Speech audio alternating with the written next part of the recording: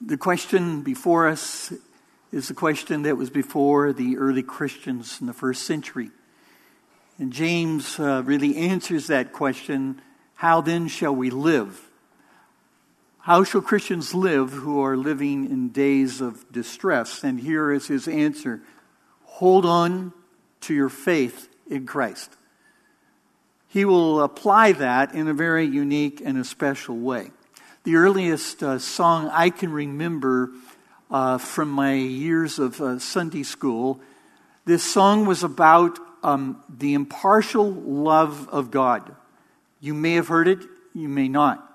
It goes like this: Jesus loves the little children, all the children of the world. Red and yellow, black and white, they are what? Precious in his sight. Jesus loves the little children of the world. Now that song is simple, but it had great theology. I also learned when I was a young boy going to school, one of the things I learned anyway, was this same thing applied to our Declaration of Independence. We hold these truths to be self-evident, that all men are created equal, that they are endowed by their Creator with certain unalienable rights like life, liberty, and the pursuit of happiness. We hold those truths to be self-evident as well. I took those words, that theology, to heart as a young man. And as I travel to various countries at this stage of my life, I can see how true that little song is. Because I see beautiful people, red, yellow, black, and white, and they are precious, not only in God's sight, they are in my sight now. I love them and they love me because we are brothers and sisters in Christ. When my brother asked me to perform his wedding, he was going to get married to a beautiful Christian African-American woman. I joyfully accepted it with honor. In spite of the great pressure that I had against me by my parents, some in the family, and even a prominent pastor in the area. One of my daughters has also broken the color barrier. She has 8 children. 4 are her own that she had by birth. And now she's adopted 4 children. And she has a beautiful Asian little girl and a boy. A cute white bread little girl that we kind of threw in. And a handsome little young black boy, Elijah. And I can say I couldn't be more proud of all my 14 grandchildren. I love each and every one of them.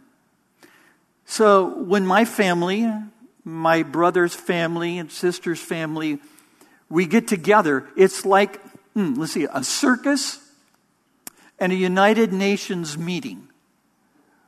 It is crazy but fun, filled with love, filled with lots of energy.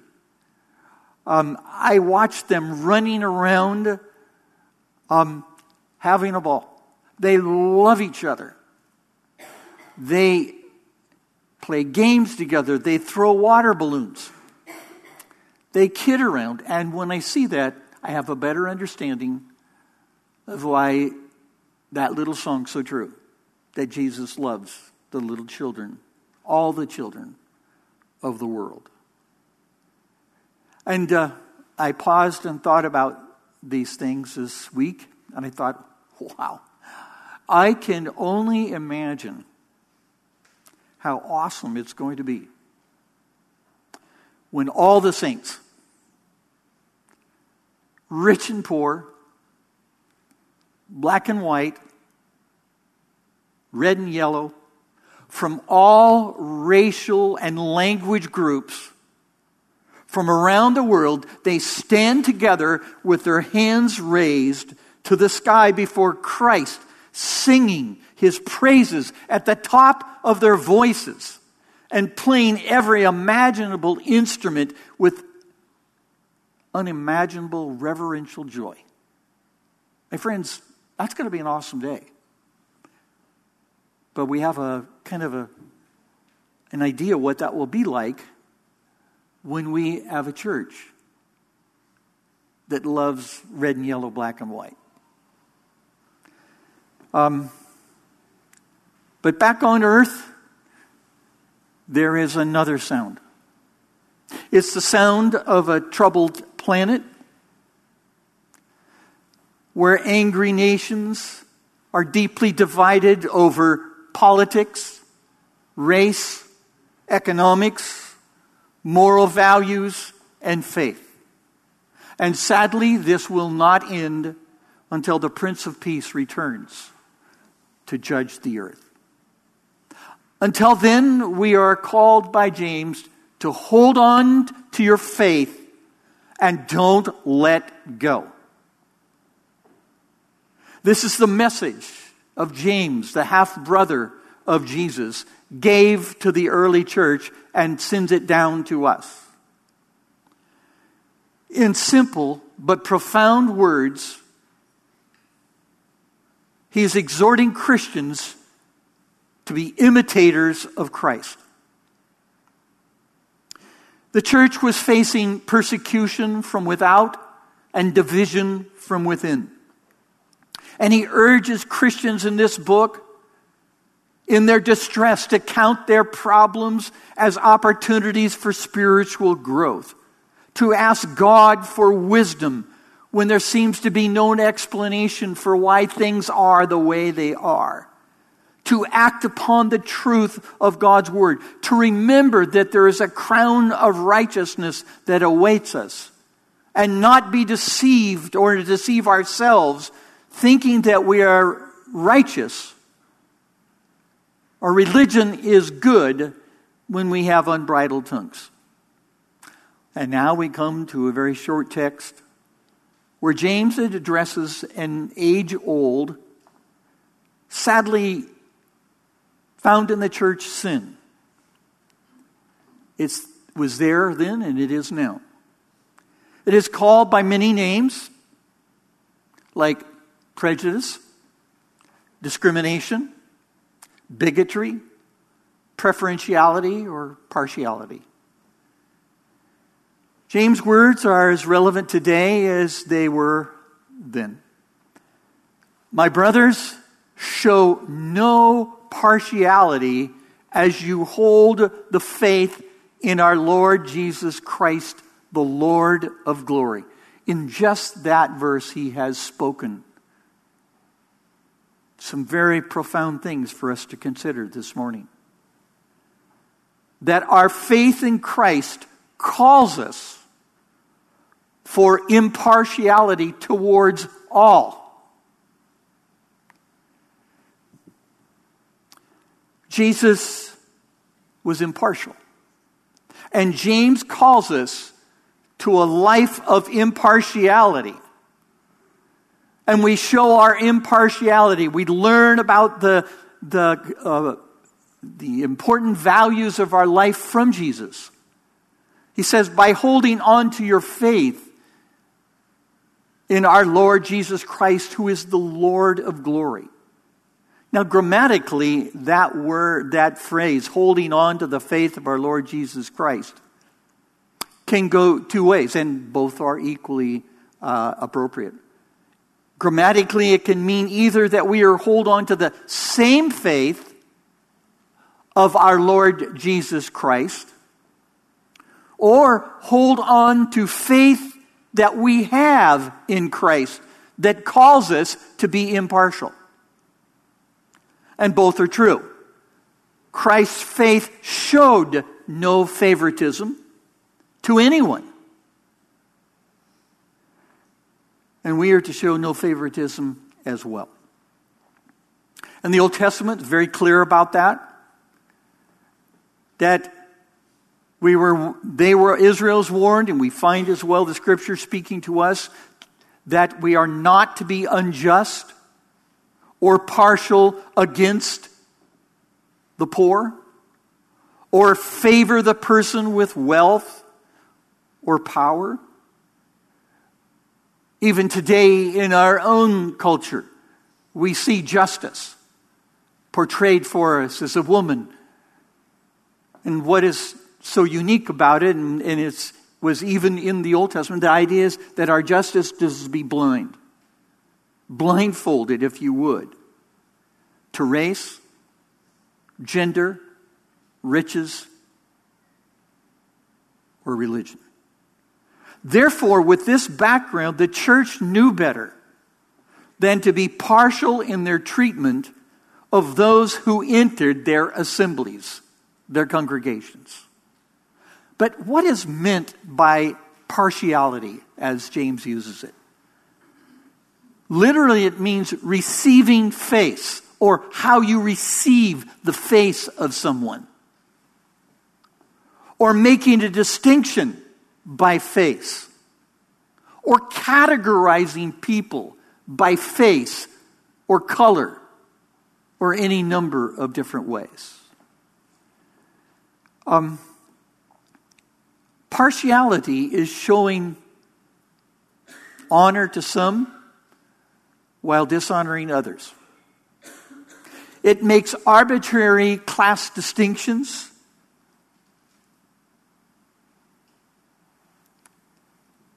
That Christ did not make. In other words, how can we say we have faith in Jesus Christ and excuse away any form of discrimination and dishonor amongst ourselves? Now think of the Lord of glory. This magnificent manifestation of the invisible God. When he was here, he showed no prejudice against anyone, and we are called to do the same. Now he goes on. Later, we won't talk about that text completely, but I bring it up because it's in the context.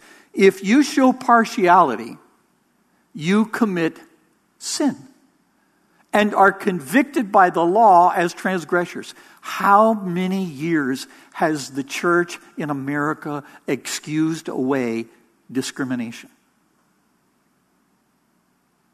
It is what it is. Sin.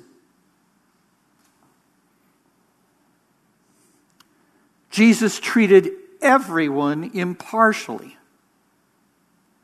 In Mark 12, those who followed him, they knew that. They were around him and go, have you ever noticed the way he treats everybody? They said, Teacher, we know that you are true and you care about no one. That means that you don't have a particular care for some and not all. For you do not regard the person of men, but you teach the way of God in truth. They got it. He's so different, unlike us. And we are to be imitators of Jesus, especially in the way we treat one another. He loved and treated all manner of men and women equally against the culture of which he was a part. He befriended misfits. He touched untouchables. He forgave the unforgivable. He accepted both Jew and Gentile, and he welcomed little children into his life, which was not a common thing to do. And here's the point. We are to become imitators of Christ's love that reaches out to people everywhere. If the Lord of glory, who has this unapproachable glory, can touch the untouchable and love the unlovables, and forgive the unforgivable, how about us? He's the brightness of God's glory who became flesh and he dwelt among us. He loved ethnicity, the poor, and the uniqueness of every image bearer. Every image bearer. God is by nature holy, therefore he is infinitely just and impartial in every way. Deuteronomy 10 may be an allusion in this letter that James uses. For the Lord your God is God of gods and Lord of lords, the great God, mighty and awesome, who what? Shows no partiality nor takes a bribe. He administers justice for the fatherless and the widow and loves the stranger, giving him food and clothing. Therefore, love the stranger, for you were strangers in the land of Egypt. The Lord instructed Samuel, the prophet, on how to select a man to be the first king of Israel. And he's saying, I want you to consider this person differently than most. And he gives them these words. For the Lord does not see a man as man sees. For man looks at the outward appearance, but what? But the Lord looks at the heart. We need to be less focused on skin color, language, and more on the heart. The heart of people. This is just not something that James picked up, but certainly a part of Paul's teaching. For there is no partiality with God. Romans 2. Romans 10. For there is no distinction between Jew and Greek. For the same Lord over all is rich to all who call upon him. For whoever calls on the name of the Lord shall be saved. God is never partial in his judgment towards anyone because of physical appearance, socioeconomic status, or racial identity. He has pronounced that we are all sinners in need of grace. No partiality here. No partiality at our church. Welcome, sinners. Because we're all sinners. And he's declared that those who were once unrighteous are now declared righteous in Christ. And he declared them righteous. He declared us righteously, impartially. God's impartial love reached out to us. David McKenna writes in a book that really has some hard things to hear. He speaks to the church in America. By leaving the ghetto behind, the church has implied that its mission is meaningless to the poor, the hopeless, and the wretched, except when an ocean separates the church from the ghetto. In other words, you can be big on missions, but not on local evangelism, local care for the homeless. These are uncomfortable words for us who live in a suburban fortress. It's hypocritical to say that we hold to the faith of Jesus Christ when we measure the worth of someone by our own arbitrary social categories or ethnic distinctions. Therefore, there is no biblical rationalization or excuse for social prejudice or racial discrimination.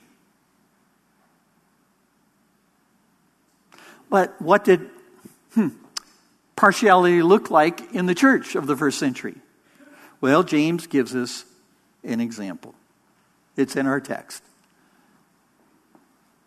For if a man wearing a gold ring and fine clothing comes into your assembly, and a poor man in shabby clothes also comes in, And if you pay attention to the one who wears the fine clothing and say, oh, you sit here in a good place, while you say to the poor man, why don't you sit down at my feet? Have you not then made distinctions among yourselves and become judges with evil thought or intent? You see, faith in Christ is inconsistent with discrimination against anyone. Preferential treatment of the rich is contrary to faith in Christ. And James set this story up about the rich man, the poor man. What's interesting about this story is, notice there are a lot of chairs in the church, and they're filled. No one got up to offer the poor man their place, except to sit at his feet as sort of subservient, less. But they did find room for the rich men. That's partiality. That's selfishness. That's inconsistency with what it means to have faith in Christ. He is exposing the inconsistency between faith and works. So let's set up a kind of a hypothetical situation here in our church. Let's say you and your spouse are greeters at church next Sunday. And up walk two families. One fine family is finely dressed and appearing all together. You recognize the husband by the new expensive car that he drove in the parking lot. And he looks like such a great guy. No doubt is. Maybe a future men's leader or a big tither. The wife also looks familiar because she's a local Bible study leader and teacher. Now, she would be a great catch for the women's ministry. And their children, they're all nicely dressed and carrying their Bibles or their phones with their app in there. And they attend a private Christian school and can recite all the creeds and confessions from memory. And you're thinking, wow, wouldn't it be great if they would come to our church? They could be awesome in Sunday school, the youth ministry, men's and women's ministry. And then while you're admiring this nice suburbanite family, along comes another visitor to the church. She's a shabby dressed single mom, a bit disheveled and flustered. She's holding a snotty-nosed baby in one arm while holding her hand out to a rambunctious, whining little boy. And you're tempted to think, wait a minute. One family is a great addition and the other one is a great project.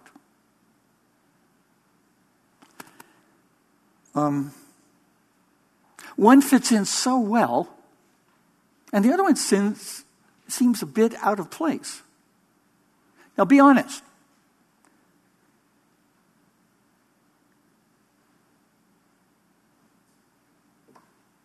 Tell me, which family would you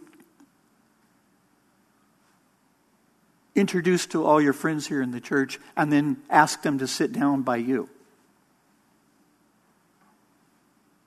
Do you feel the tension? And what if I told you that the single mom was an unemployed black woman or a Hispanic woman as well? Would you be tempted to treat the two families the same? The point is that both families need to be welcomed. Both families need to hear the word of God. Both families need to be loved. So, who are we to judge the worth of someone on the basis of their face, their dress. So we're just not hypothetical. Let me give you a real life example that occurred right here.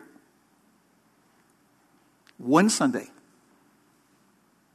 there was a man who came to visit our church, and he intentionally dressed in mixed, matched, wrinkled old clothes. I mean stripes and just the bizarre mixture of patterns and so forth. He intentionally dressed that way. And when he cleared security at the gate, he stood in the courtyard. And he waited for anyone to greet him and to welcome him. No one did. Now that happens. So we entered the church, and he sat down right back there. And so when I walked by him, I looked at him, and I took a stop. I looked at him, and I knew who it was. He was a pastor that I had known and knew of a church about 30 miles away. And I said, "What are you doing here?" He said, "Well, I heard you were attending the church, so I wondered what it was like." And he went on to tell me how lots of people in the courtyard saw him, but turned their heads feeling uncomfortable, and they walked by him as if they really didn't want to engage conversation. And so I asked him, "So why do you do this? Why do you do this?" His answer was perturbing.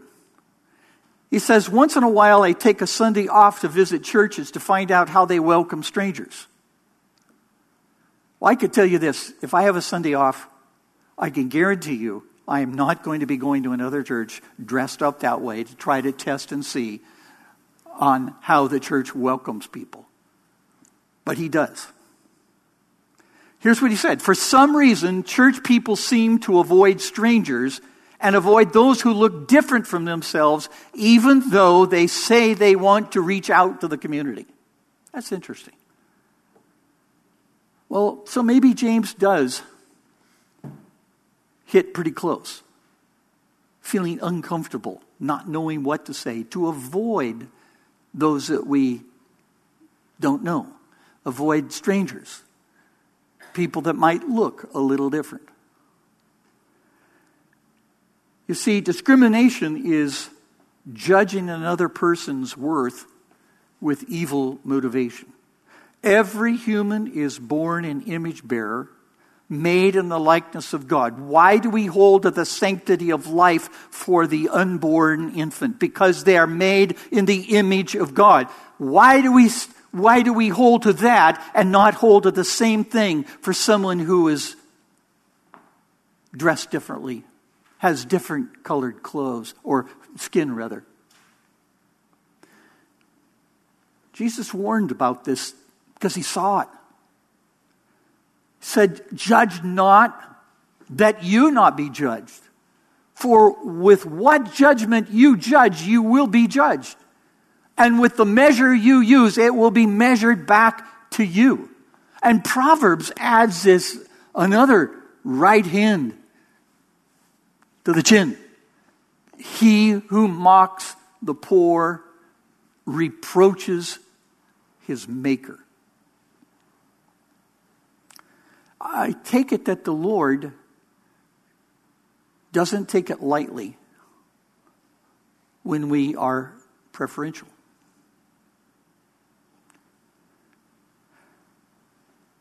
"Listen, my beloved brothers," says James, "has not God chosen those who are poor in the world to be rich in faith and heirs of the kingdom which he has promised to those who love him?" Now, this is really a fascinating idea. God impartially chose us to be rich in faith. He has chosen the poor to be rich in faith. He who was rich became poor that we could become rich in faith. Now, who are these poor? Well, in reality, we are all undeserving poor sinners, dead in our sins, enemies of God, spiritually bankrupt, and children of wrath. But the Lord did an amazing thing for us. And here it is. He chose us in Him before the foundation of the world that we should be holy and blameless before Him. In love, He predestined us for adoption to Himself as sons through Jesus Christ, according to the purpose of His will, to the praise of His glorious grace with which He has blessed us in the Beloved. The Bible tells us that God chose the unlovely of the world to show forth His love. He chose the spiritually poor to reveal His infinite grace. He chose the foolish to confound the wise. He chose the weak to shame the mighty. He chose us by sovereign grace so that no one could ever boast of their own goodness or of their righteousness or of their racial identity or of their riches. And what has He promised? He promised His kingdom for those who love Him. Hey, think of this. Do you love Him? Yes, I do. But what if we remind ourselves we love Him because what? He first loved us. He promised us a crown as well as a kingdom. The Father saved us out of the goodness of His own pleasure and not for any goodness inherently found in us. If you are a child of God sitting here this morning, it's because God was impartial.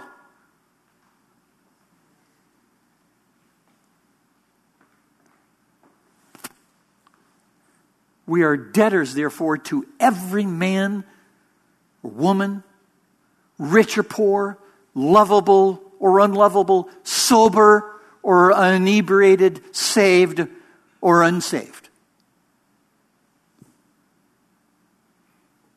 And God despises those who dishonor the poor. So let's, for a moment, consider these things. All of us desire mercy in time of need, as well as justice when it favors us. When somebody wrongs me, you know what I want? Is justice for them. But when we have been discriminated against, we cry out for that justice. Yet when we discriminate against others, especially the poor, we have made ourselves unjust judges of those Christ called us to love and care for. When we see the poor and hear their cry, we are to remember our original state in which Christ found us. How did He find us? Spiritually dead, an orphan, and God adopted us.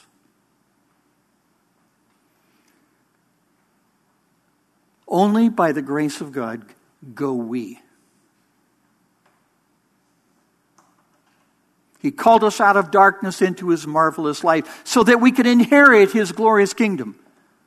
And those who seek to know the heart of God, are you here this morning and say, I really do want to know the heart of God? Well, let me tell you, if you know the heart of God, you will have a burden for the lost. You will have a burden for the poor. You will have a burden for people who are cast-offs in our culture and society. We are called to be compassionate to anyone who enters these doors or comes into our courtyard. Let me encourage you, implore you, persecute strangers when they come into our church. Persecute them when they come through the gate and in the courtyard. Persecute them with kindness. Persecute them with hospitality. Show them the church facility. Welcome them to come and sit down by you. Find out their name. Find out about their children, if they have children. Find out what their needs are. Now, remember the words of that little song. Can you help us out? This is the part of the sermon where I serve our pastor by turning this into a Sunday school class. So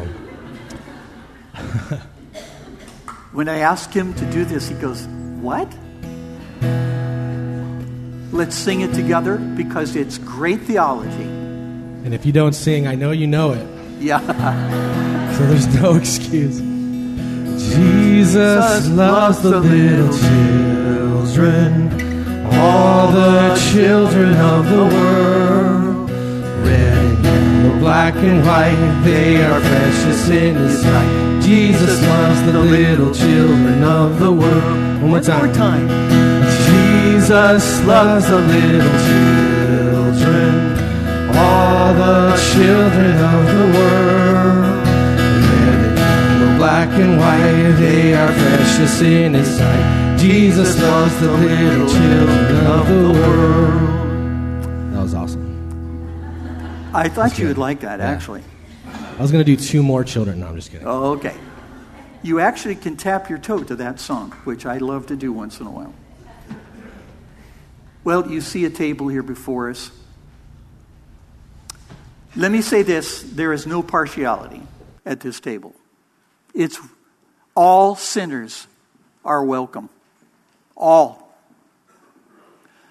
confessing, repenting sinners are welcome at this table. Paul warns those who come, "Whoever therefore eats the bread or drinks the cup of the Lord in an unworthy manner will be guilty concerning the body and the blood of the Lord. Let a person examine himself, then and so eat of the bread and drink of the cup. For anyone who eats and drinks without discerning the body eats and drinks judgment on himself." There is no partiality here. Without exception, we're all sinners in need of God's grace. So let us repent of any sin and then accept God's offer of infinite grace. Examine yourself, confess your sins, and then come. This table's for you. If you are not convinced of your relationship with Christ, this is your moment to quietly, where you are, to pray. And just simply say, "Lord, I believe that Christ was crucified, buried, and rose from the dead. Please forgive me of my sin." And this table is open to all.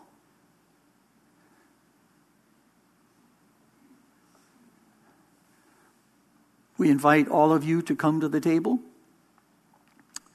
You can do that by coming to the aisle, coming down. People will be here to hand to you the bread and the cup. Take that with you back to your row and wait until all have been served, and then we will take together. If you are unable to come or prefer not to take it up front for some reason, then please just raise your hand, and one of the men here will bring that to you as well. So now, as we prepare to take of the cup, let me pray. Father, we thank you for this opportunity. Prepare our hearts to receive the bread and the cup.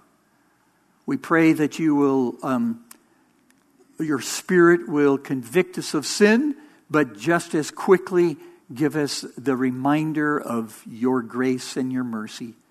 Thank you for what this meal means to each of us. May it be a blessing to your people. May the bread and the cup nourish the faith of those who come. May you remind us of the great day that awaits us when we shall take of this with you again in heaven. We pray this in Jesus' name. Amen.